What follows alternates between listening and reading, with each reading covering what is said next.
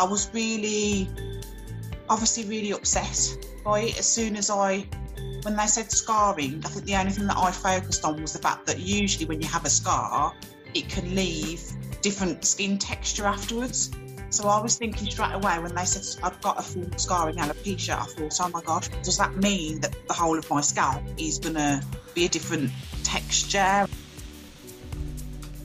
Welcome everyone, my name's Naomi. You're listening to Talk Hair Loss with Alopecia UK, where we share our conversations around all things hair loss. We'll be talking directly to those in the alopecia community to hear firsthand the ups and downs of living with hair loss.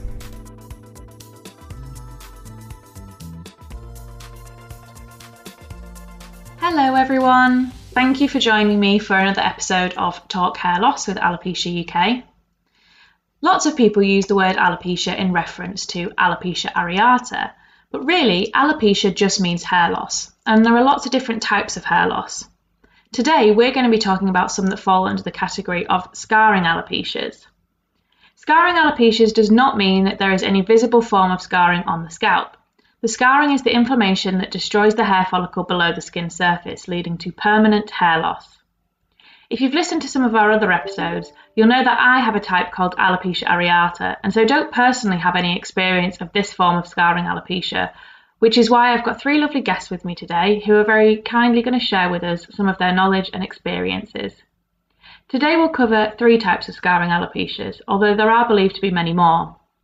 And they are frontal fibrosing alopecia, also known as FFA, which is a type of scarring hair loss that affects the frontal region of the scalp, i.e. the forehead and sideburns. It most often affects postmenopausal women, but it can also affect men and younger women. Frontal fibrosing alopecia is a type of alopecia that is becoming more and more common. Next we have lichen planopilaris, also known as LPP, which is a form of scarring alopecia that usually affects younger women, although can affect most age ranges and more rarely men. Although lichen planopilaris is a rare condition, it is one of the most common causes of scarring hair loss of the scalp. And finally we have central centrifugal cicatricial alopecia, also known as CCCA, which is a form of scarring alopecia which starts in the centre of the scalp. CCCA is most common in women of African descent, but can also affect men and women of any ethnicity. Like many other types of hair loss, the exact causes of scarring alopecias are not completely clear, and there seem to be many aspects such as hormones, autoimmune conditions, hereditary factors, environmental factors, and medications all contributing to different experiences. So now that I've covered a little introduction as to what scarring alopecia is, I think it would be great if we could go around and my guests can introduce themselves. Guests, if you can tell us what type of scarring alopecia it is that you have, and maybe a bit about how long you've had it. So Katie, are you happy to introduce yourself first? Yeah, I'm Katie and I have frontal fibrosing alopecia, so FFA, and I've had it since about 2016, so about 5 years. Great, thank you. And Sarika? Hi, I'm Sarika and I have lichen planopilaris. I think I've had it for about 13 years, but I've only been recently diagnosed. I got diagnosed in 2016. Thank you. And Nikki? Hi, I'm Nikki. So I have central cicatricial alopecia, which is also known as CCCA, and I think I've had it for around 10 years, although it was only properly diagnosed within the past year. I think before that, I had thought I had the LPP, like Sarika. Great, thank you. So you'll be able to tell straight away there that we've got a few people who sort of feel like they've had it for a longer period, but maybe diagnosis came a bit later down the line. So I think a helpful place for us to start would be at that diagnosis stage, as I think it is quite different to other types of hair loss. What can people tell me about their experiences of how they were diagnosed, how they discovered it was a scarring type of hair loss? Is anyone happy to take us through a bit of that journey? Sarika, go ahead. For diagnosis for me, because I think I had it about 13 years ago, it's when I turned 30. it started with a small patch about the size of a 5p piece at the front of my scalp, right by my forehead, and the hair totally fell out in that patch. And it was sort of like quite sore, and there was like pustules. It was just really angry looking and sore. And eventually it went, and the hair came back again at that point. So I don't know whether that was linked to my current diagnosis or whether that was a different type of hair loss. I don't know. But then gradually over the next 5-6 years, my hair started to thin at the front of my head, and I just covered it up. In terms of diagnosis, I went to my GP. My GP diagnosed me with alopecia, but there wasn't any specific reason he could think of. He gave me a few different treatments to try, so the usual topical treatments, and then none of that worked, which I tried for probably about 3 years. Some of it made it worse. It made it angry and inflamed, and so I then went to the doctor and said, it's not working, can you please send me to somewhere else where I could speak to a consultant possibly. At that stage I was really, really upset, and me crying was probably the reason why he decided to refer me to see the consultant at the skin centre. My diagnosis at the skin centre came quite quickly afterwards. They did try a couple of tablets, so hydroxychloroquine. I won't go into treatments because I know that you'll probably talk about treatments later, but my diagnosis was from a biopsy in the end. So I had a biopsy, which was really, really quick, and the diagnosis literally came within a few weeks after that.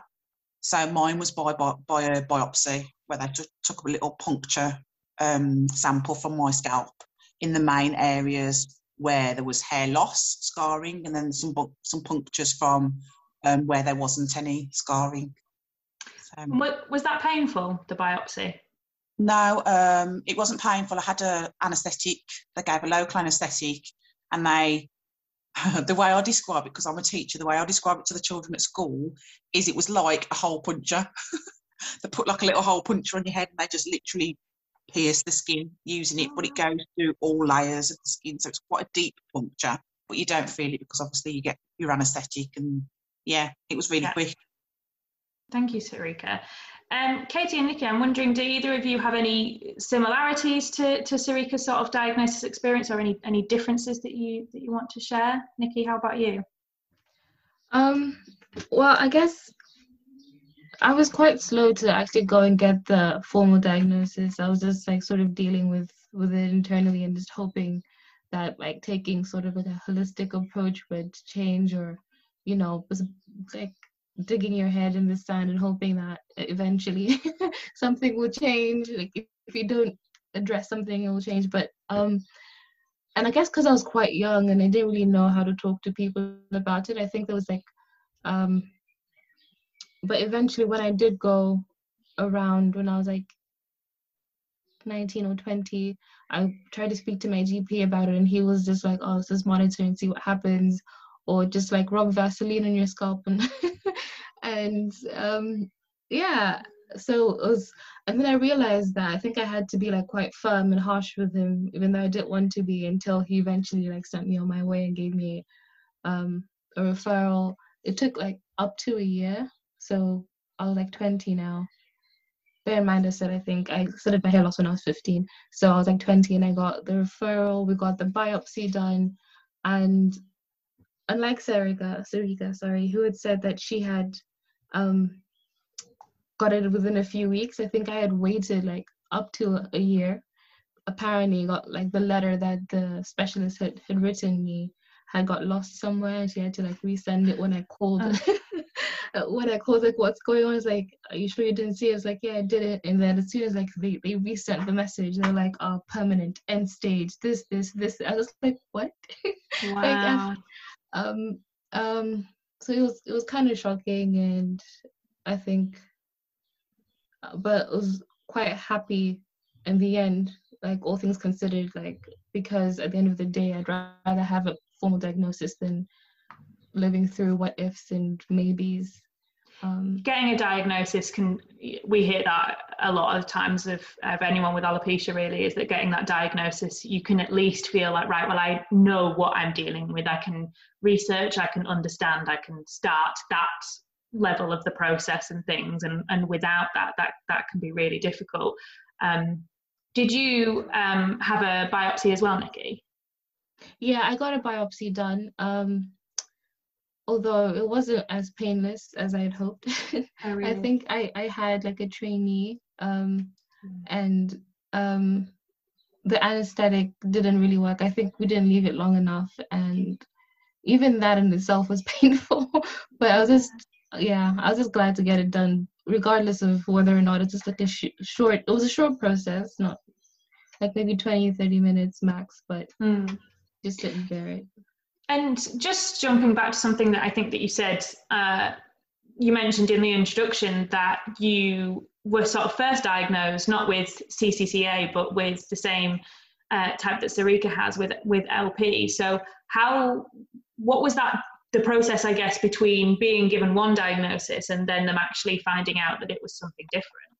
I guess I just had lots of time to sort of I think I was expecting to get diagnosed with triple CA. So when I didn't, I knew that obviously I was in this fear of scarring alopecia, but this was like quite a shock, and I hadn't done as much research into it, because when I'd like done the research and read all these academic journals and all this sort of stuff, I was like, well, I match this profile more, and I know like myself and having like monitored it for 5 years on my own.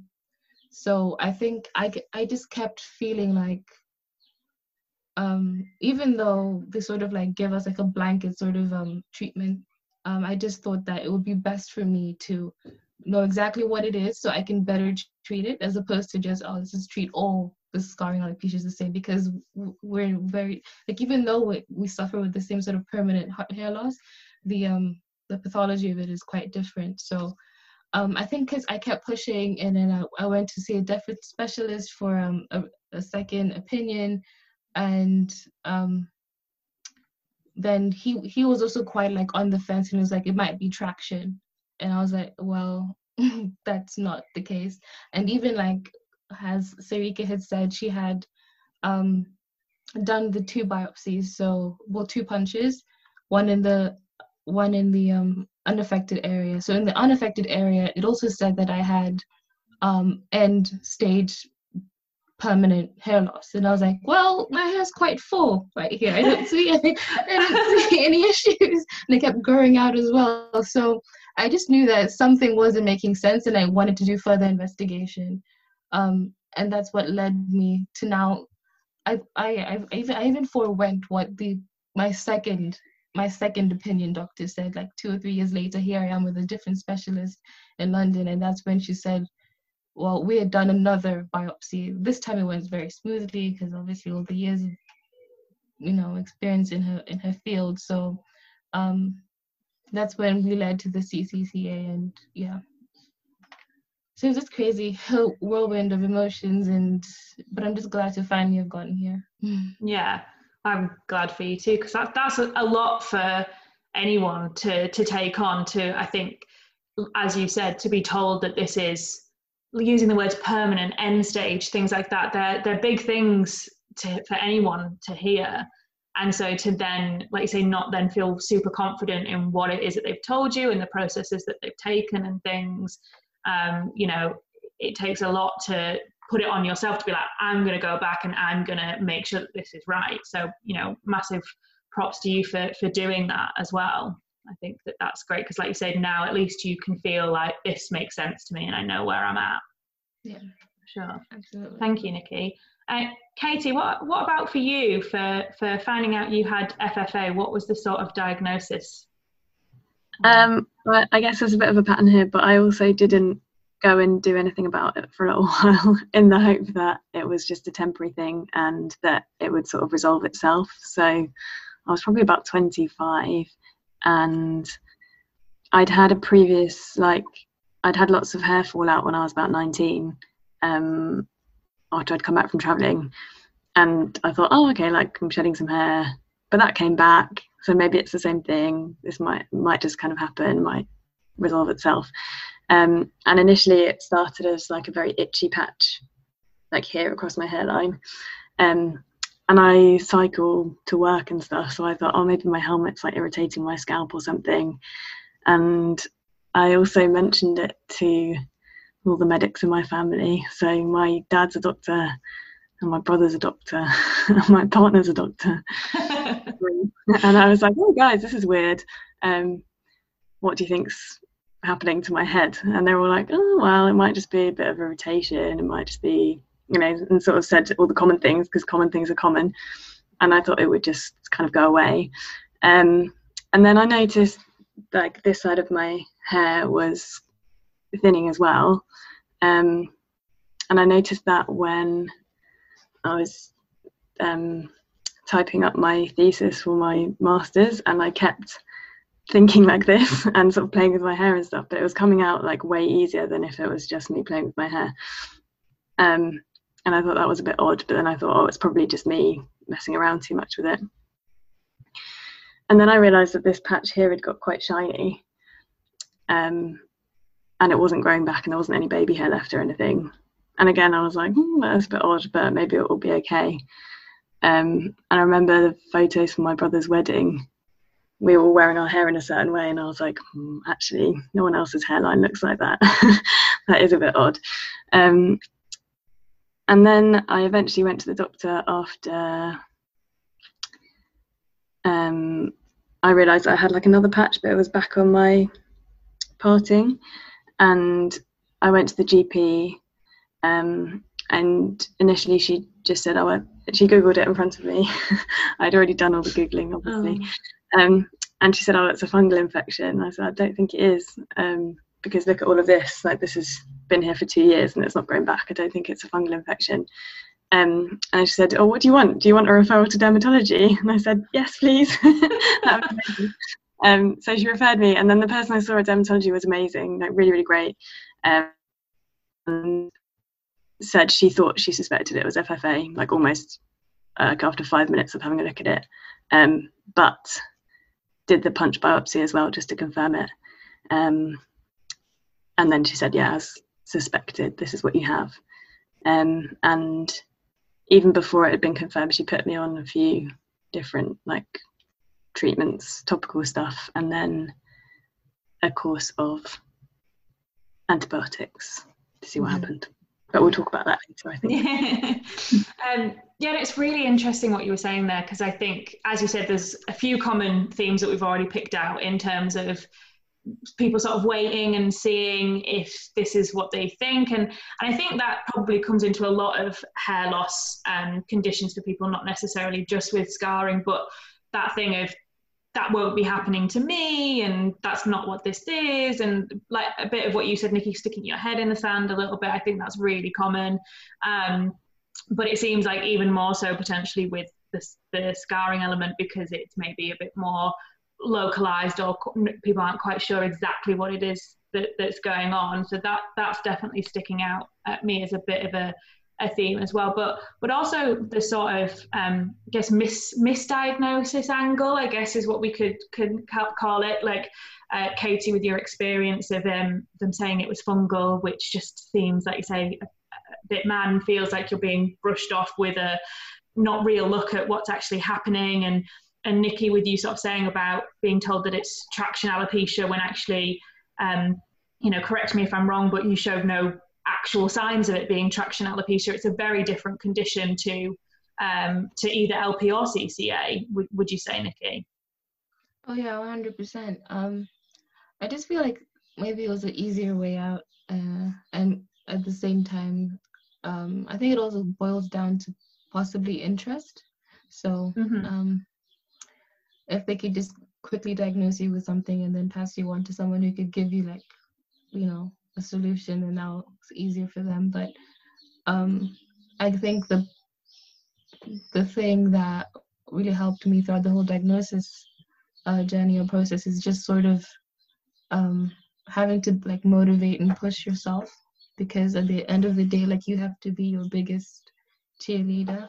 So and your biggest like person and voice. Yeah, because no one else gets you rather than you. Yeah, absolutely. I would definitely agree with that. So another thing I'm interested to hear about is how did everyone feel about finding out that the hair loss was permanent? Like, what was the reaction to that? Because I guess this may be a bit of a divisive statement, and I'm intrigued to get your thoughts on it as well. But I have in the past had some people say to me, you know, through working for the charity and meeting people with scarring hair loss, I've had a couple of people say that they feel a sense of comfort or relief in knowing that it's permanent because they know where they stand. And I've had other people say that it's in fact the very opposite, because it makes it harder because you know that that's the end road. I'm wondering what people's thoughts and feelings are on that.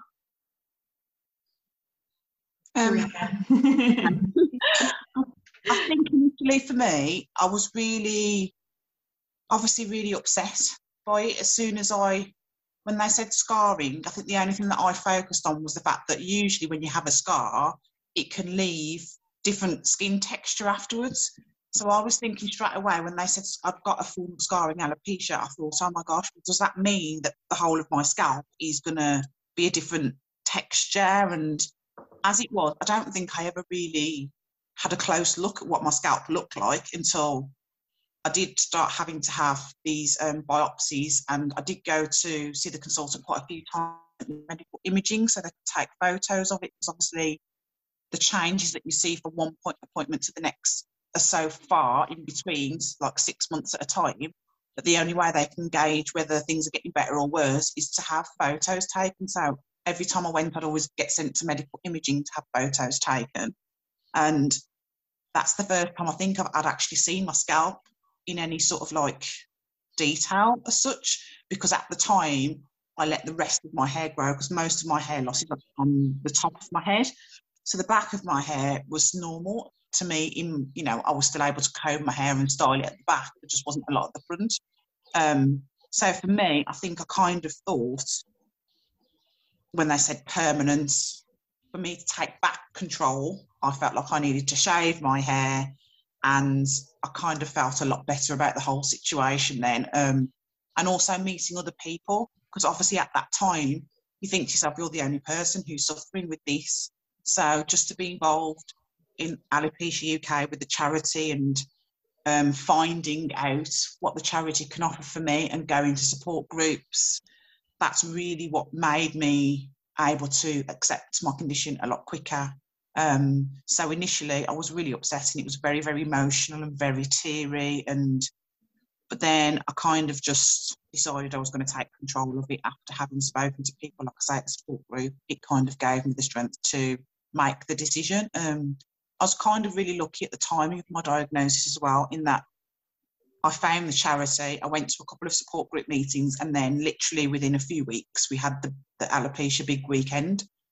So, and it was in my hometown, so there was no reason why I couldn't go. And I found out about it like quite late, but I still went and I immersed myself in it, and it was brilliant. And I just met so many other people that literally from that weekend I decided I was going to shave my hair and just, embrace it and try and take a bit of control back. So, yeah.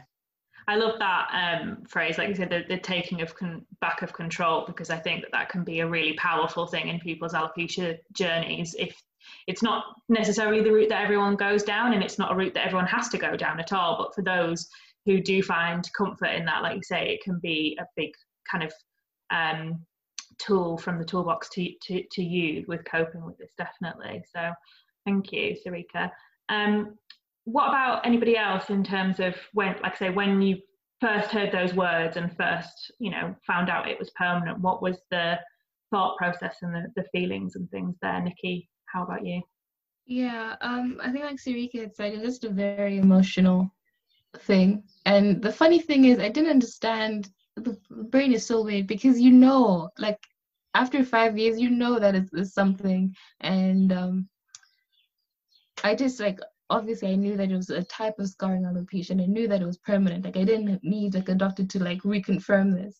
But even though she went and said, oh, you do have this and you have this, and when she started describing what it is, I just started pouring tears. Just I tried to hide it and I couldn't.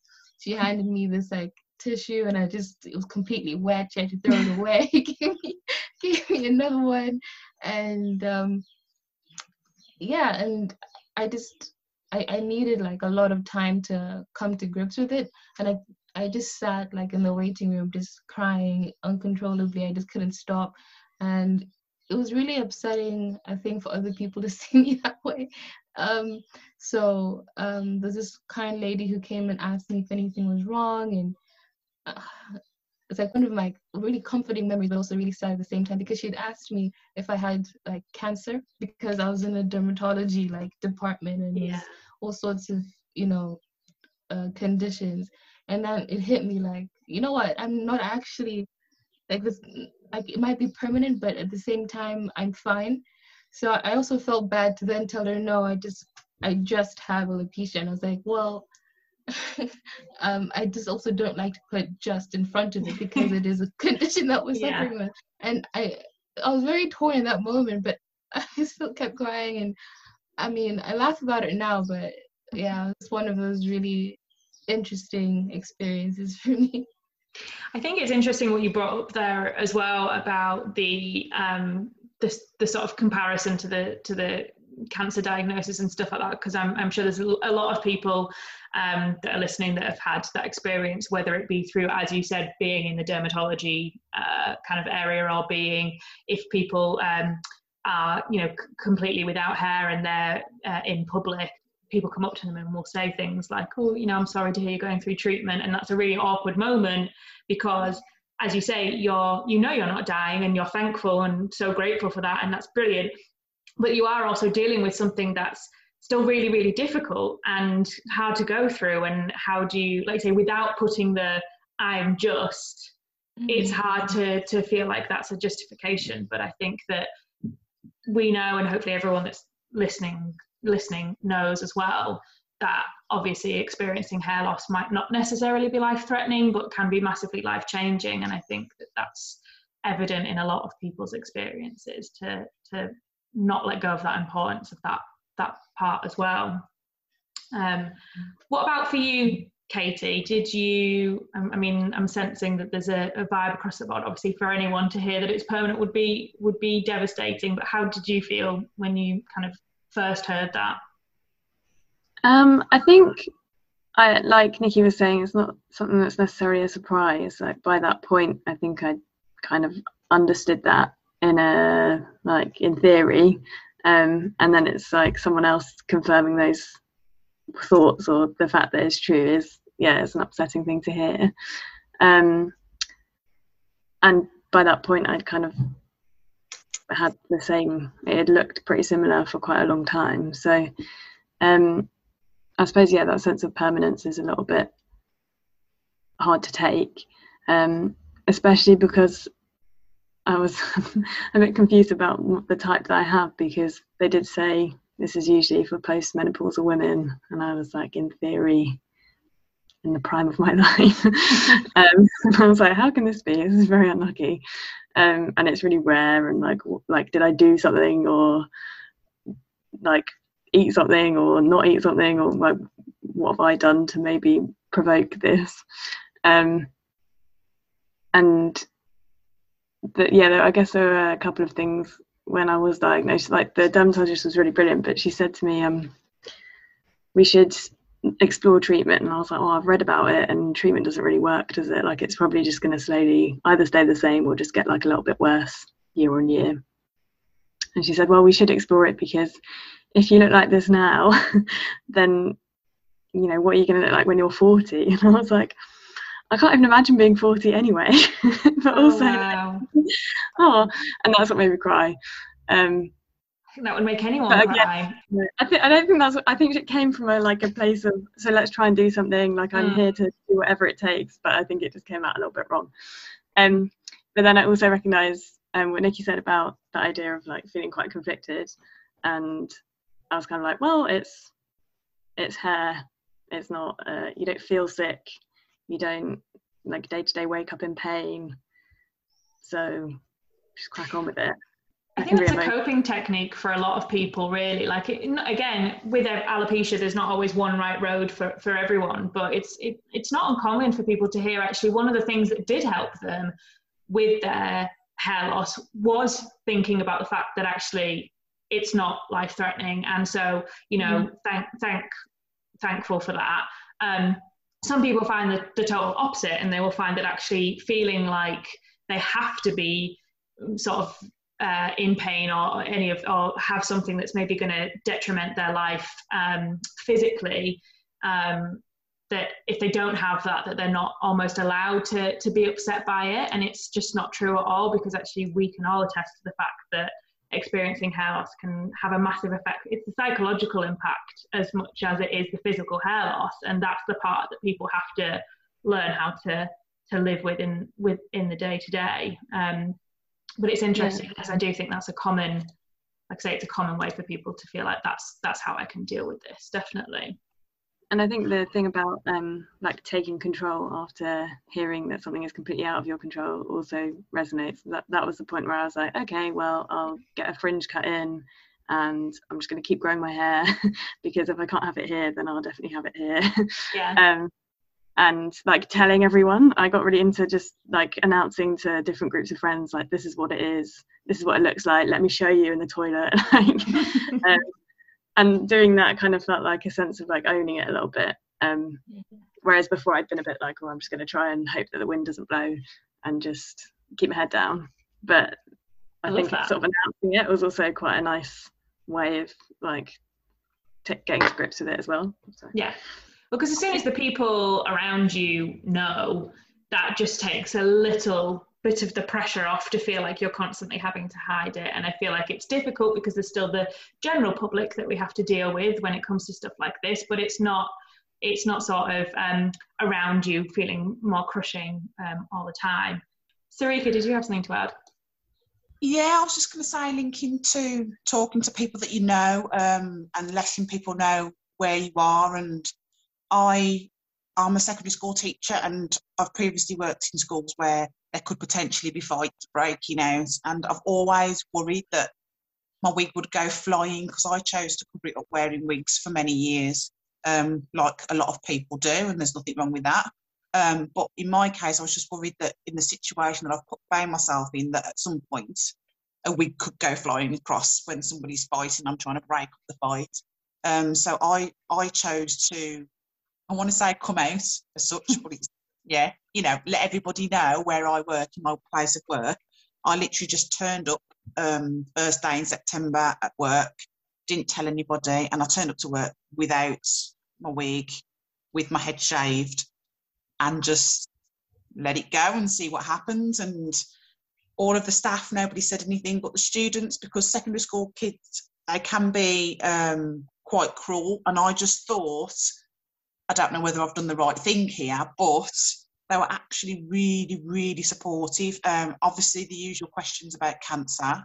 And then that led to me doing some proper, like, I want to say promotional work, but that's probably not the right word to use. But I actually did a bit of educational sort of assemblies with a few of the year groups, just letting them ask me questions and just explaining to them what alopecia is. And there are some students at our school that do have alopecia, so just letting them be mindful, trying to get students to be more mindful about it. So yeah, in terms of trying to think about the positives, is obviously, like I say, it's difficult for everybody, but I always like to think of there being certain stages to your alopecia and your journey and your self-discovery. And it's obviously everybody tends to have a bit of a denial phase, and you then relying on the support of your partner and your family to actually get you through that by any means necessary. I mean, my partner, his way of supporting me was to try and help me come to terms with the fact that I might shave my hair and this is what you'll look like. And he put his hands over my head and tipped my head back and said, if you didn't have any hair, this is what you'd look like. And I did burst out crying, but it was his way of trying to help me with my acceptance. So I always think about denial. Then obviously you've got your diagnosis. Then you have to get to your realisation phase that actually this is what's happening and I need to think about what I'm going to do. And then the acceptance comes later on. So I always like to think of my alopecia in those the stages that I've been through in those 4 stages. Yeah, no, I totally agree with that. And I think it's interesting as well because the acceptance, as we call it, sort of being that final stage, will look so different for so many different people. Do you know what I mean? I've had people reach out to us before and say, oh, I have to shave my head, or I have to go out in the street without my wig on, or I have to do this. And I said, well, no, you don't have to do any of those things. You don't have to do anything that makes you not feel comfortable.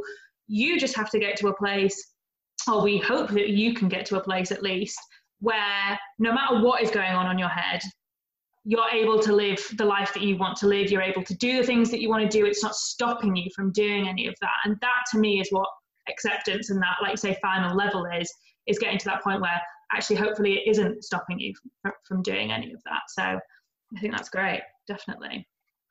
I think also just like hearing everyone's stories and like how they were so, like, everyone was so comfortable, like emboldened to speak to like their family and their friends and everyone close around you as well.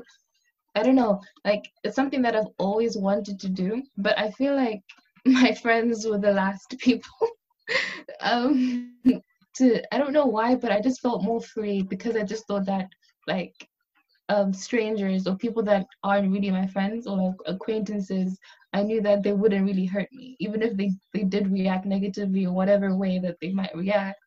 I know it wouldn't bother me. So I just felt like really open and very chatty, like, oh yeah, I have alopecia. There's a random person next to me, and normally they would react quite positively. So I don't know what is that barrier for me, like stopping me to speak out, to reach out the same way Katie and Sarika had. But it's something that I've been working on. It does take a while. It does take a while, Nikki, but I did exactly the same thing that you did. Don't think that because I've said what I've said that I did it straight away. This happens over a long period of time because I've had my diagnosis for a while now, and I was exactly the same as you. In fact, I would look forward to my 6-week holiday when I could jump on the plane. When I get to wherever I'm going, the week comes off, and I would actually have that whole week as a totally different person without having to think about it, because nobody around me knew anything, and it is quite liberating. It is quite nice. And then as soon as you get back on the plane, the wig's back on, and it's like, so I wasn't in that place straight away, is what I mean. Yeah. It might take time. And thank you for sharing that, Nikki, because I do think that there'll be a lot of people that will resonate with that. Definitely. I think you hit the nail on the head when you very much said that actually telling the strangers or the people that you don't necessarily know, it's like if you get a bad reaction, you can hopefully move on from that. If you were to get a bad reaction from a family or a friend or a loved one, that would really sting. That would really, really hurt. So it's understandable that you kind of have that extra layer of protection. Now, obviously, we hope that doesn't happen, and that you tell the people that you love and you surround yourself with, and they're completely understanding and lovely and helpful and all the things that we want them to be.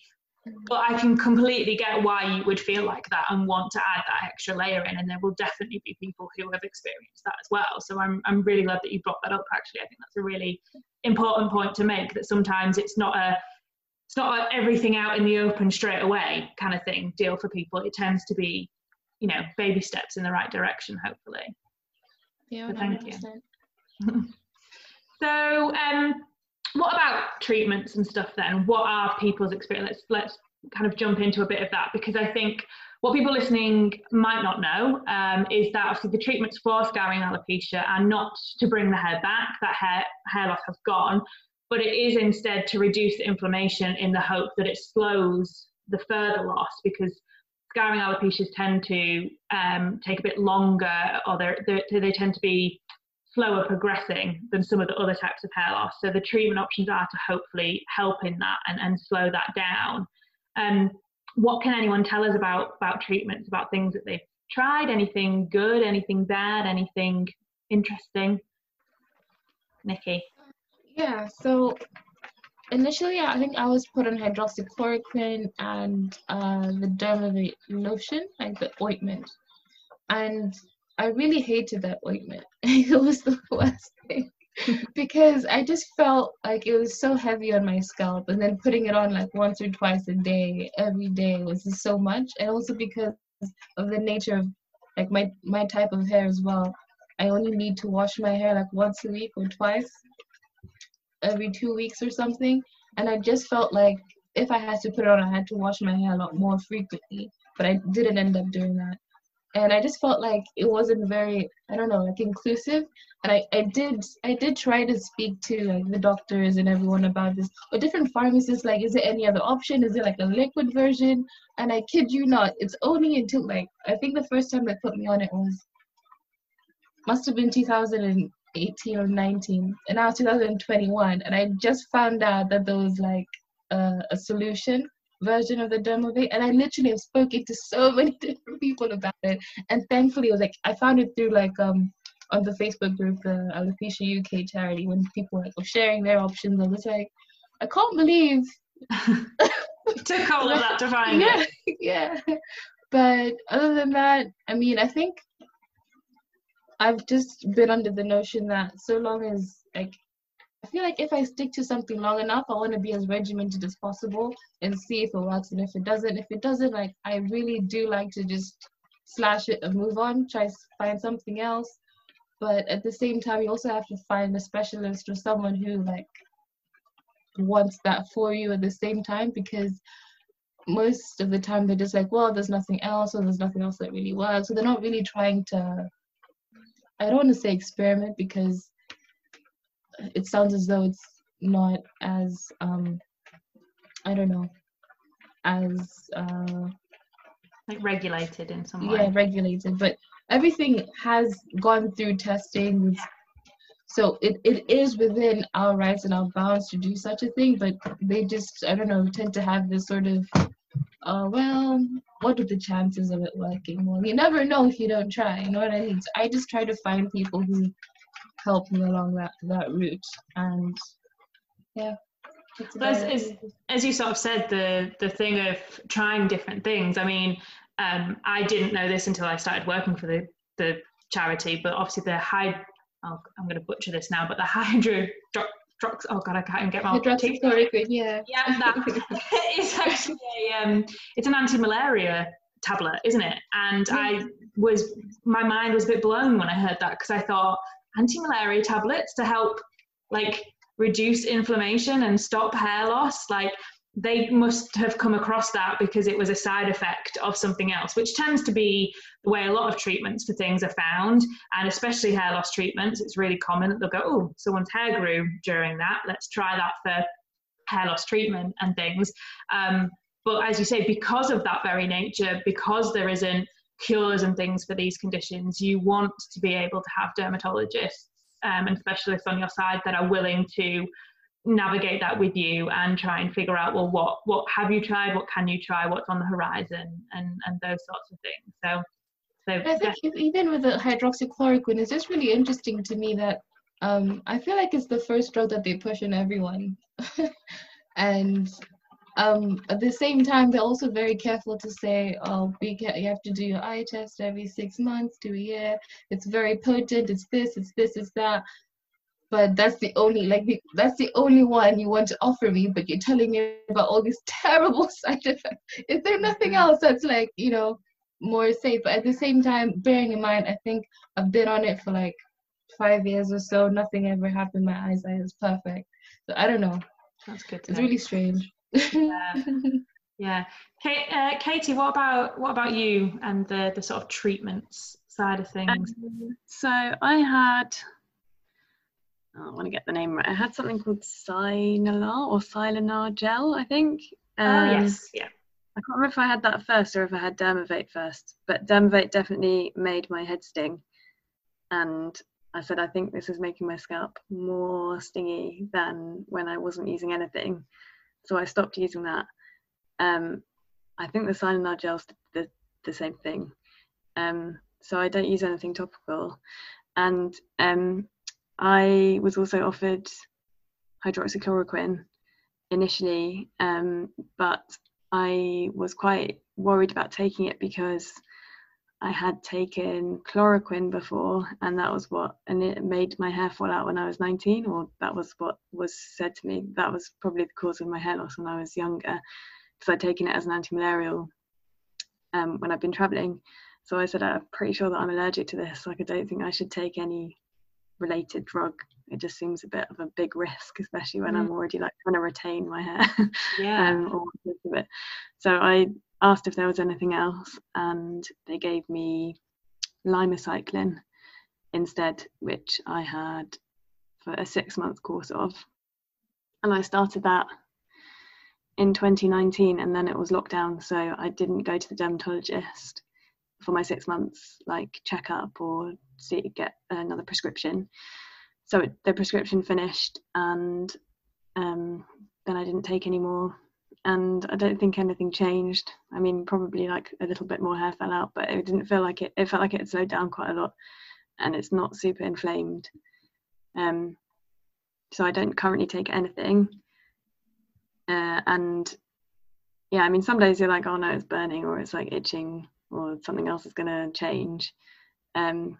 But after the sort of initial bout, I guess, things have kind of settled down.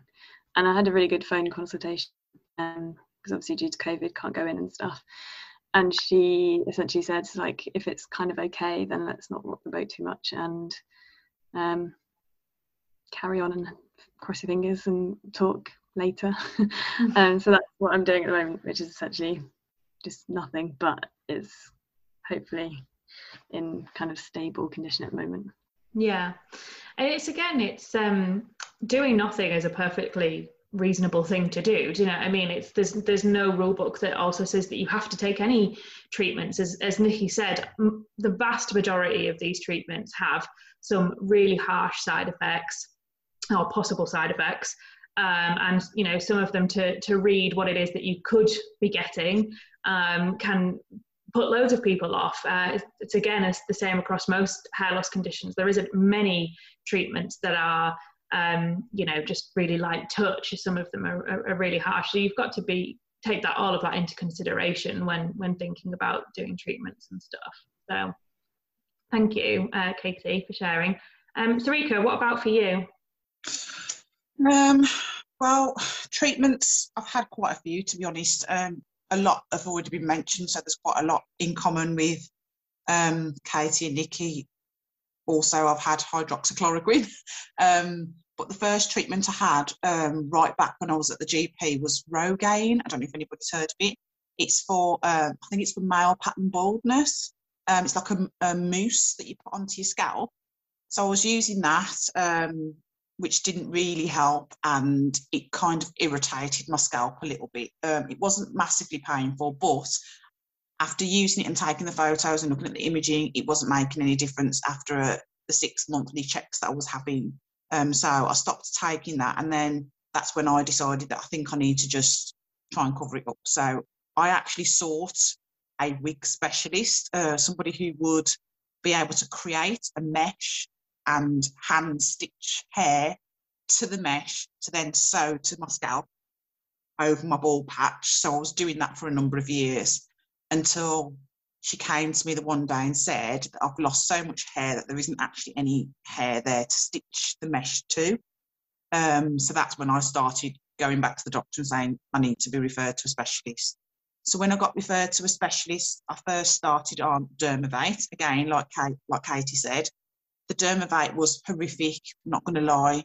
My scalp was so angry, inflamed, that putting that on top of it, it was just, and then a wig on top of that, it was a nightmare. And I didn't know how I got through the day, to be honest, because I'd get home and I couldn't wait to take it off my wig because it had irritated all my scalp, having used that like twice a day or whatever you're supposed to use it. So I stopped using it. Then when I went back to the consultant, they gave me the hydroxychloroquine tablets. And the thing that I noticed about that was obviously, again, 6 monthly checks, having my photos regularly, that it didn't really do anything. Not for me anyway, but I know it works for some people. It didn't really, but there again, as with scarring, it's not really going to do anything. It's going to probably stop slow it down or stop. But if you've already had substantial loss already, then I kind of started to think about the side effects. So I was looking at the tablets, like Katie was saying, and the side effects are horrific for hydroxychloroquine. So I decided I don't think that's the best thing especially if it can affect your eyesight as well. So I then just decided to stop taking all of my medication because I think I came to the decision that why treat it? And this is probably going to annoy some people, but this is just like I was saying, my stage of acceptance. Why treat it if it's not going to come back? And because I've made the decision to shave my hair now, for me, I probably would prefer if it didn't come back. So then I wouldn't have to keep shaving what's left.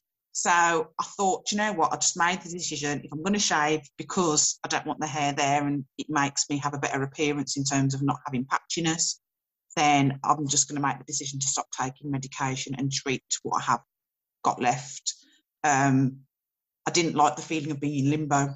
So now I'm not in limbo and I'm just going with the flow, really.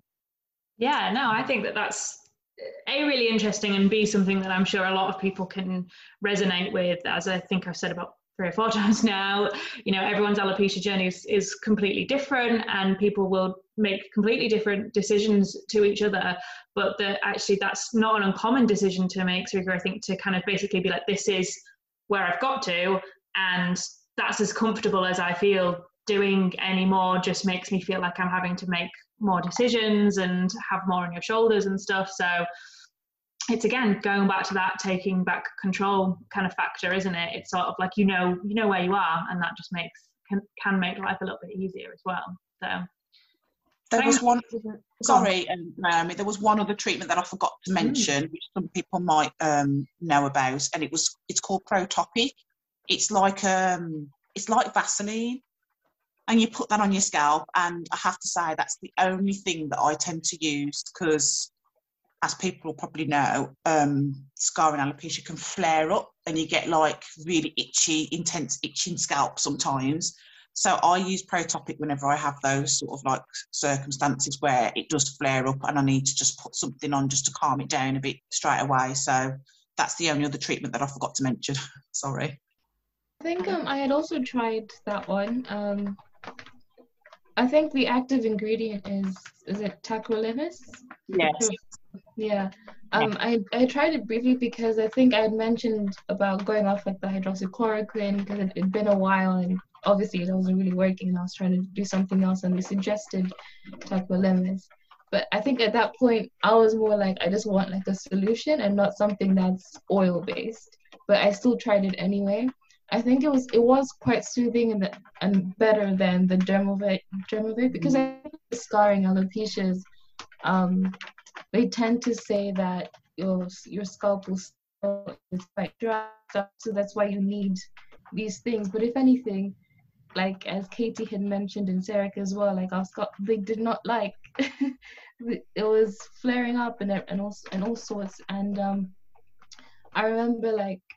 I wasn't sure if it was because of the Dermovate or whatever ointments I was using at that time, or if it was just my scarring alopecia having a flare up because we do have flare ups and it really has it for me personally. I don't know how it is for everybody else, but it feels like a burning sensation, and that burning sensation can like range between like a 1 or 2 to like a 10. Yeah.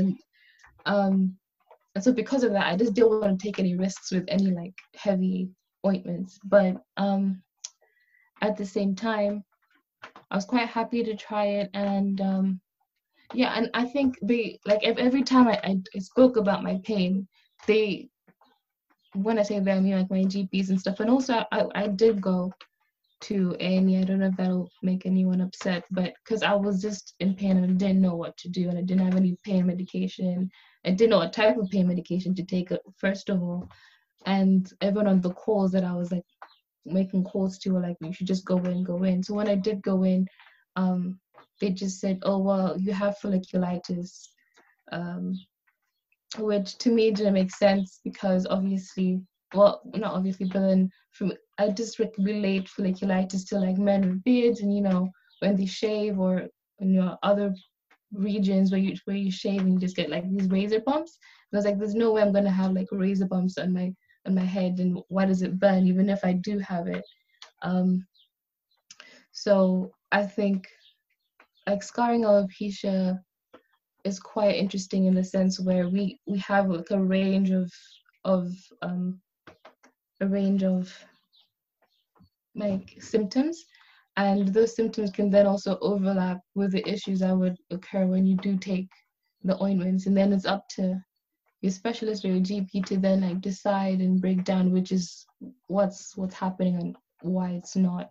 But at the same time, I think I just wanted to add that I was very impressed with your decision, Sarika, to shave and just, live. I think I had done that for a while, but in the sense where I wasn't taking or doing anything and just living, and it was a very freeing moment. But at the same time, I didn't shave my hair because I wasn't quite like there yet. But I did like either wear head wraps or I'll just go out depending on where I was going. If I felt like I didn't really care, and so be it. People will see my patchy hairs, but at the same time, sometimes I'd like go around, but I'd pick my hair because I cut it off, so it was like a afro. So because I was growing out the afro, I was like, I felt like I could like cover up like my hair loss in that sense. But yeah, I feel that is really quite interesting, what everyone just said. Yeah, thank you for sharing that, Nikki. I think just hopping back to what you were sort of mentioning as well about the sort of itching, the burning sensation and stuff, and the pain and things as well. It's not uncommon for a lot of hair loss types to experience some sort of irritation, let's call it. But I think in scarring alopecias especially, they can get incredibly more painful and intense, as you were sort of saying. And I think that's something that people might not necessarily have been aware of. Which I guess leads me to ask a bit of, do you feel that there are any other things, any other particular issues, I guess, that arise with experiencing scarring alopecia that people listening might not be aware of? Sarika's got a hand straight up, so yeah, go ahead, Sarika. Only because it's a recent thing, Naomi. It's to do with my eyebrows. I don't know about Katie and Nikki, but I've recently just started to get that same intense burning and itching just all across my T-zone here. And I've had, it's really difficult because it's a difficult place, because the Pro Topic that I would use on my scalp, I can't really put that on my face because it's really thick and it's like that. So people would be looking at me as if to say, why is her face so shiny? But it's just all across my eyebrows. And I get this itching, and sometimes I just can't stop. And just because it's just there, and it's not like hidden under a wig or anything, I do just find myself doing it, itching it, without even realising I'm doing it. And I feel like my eyebrows are thinning. And I have met one other person, I think, with LPP, that has actually lost their eyebrows. So now I'm thinking, oh my gosh, am I going to lose my eyebrows?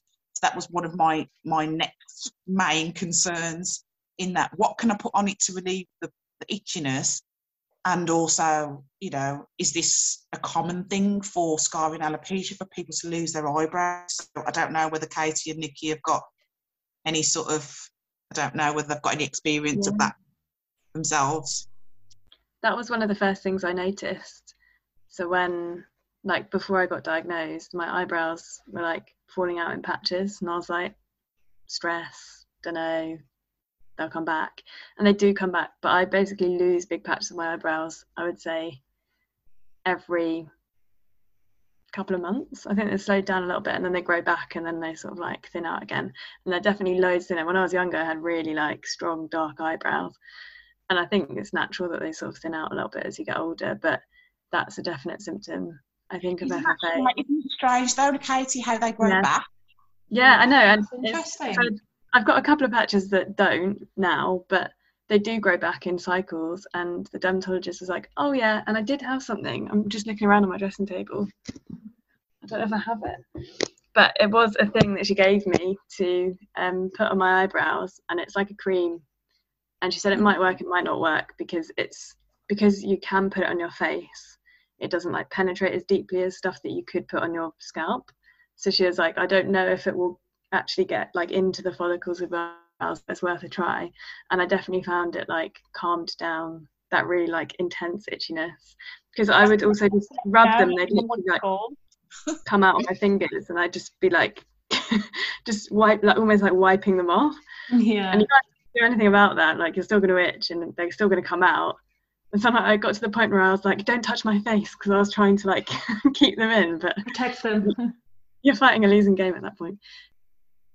That's so interesting though, because you're not wrong in that it's not necessarily obviously with different types of hair loss, so alopecia areata, totalis, universalis, all the kind of same condition but at different stages. For them, it's obviously not uncommon for people to lose their eyebrows and their eyelashes as it kind of progresses. The totalis and the universalis stages includes face hair and body hair and things like that. But with scarring alopecias, it's from what we know anyway, tends to be more localized to the scalp. But as we've sort of already, we talked about this a bit in the introduction, and we've kind of established from people's different experiences, there's always anomalies and there's always more that we're learning, and there's always ways that this kind of condition is changing and we're finding out more and more things about it. So it's interesting that you're both saying about losing them, but that they're growing back as well. And I would be so intrigued to understand why that is. We need to know more.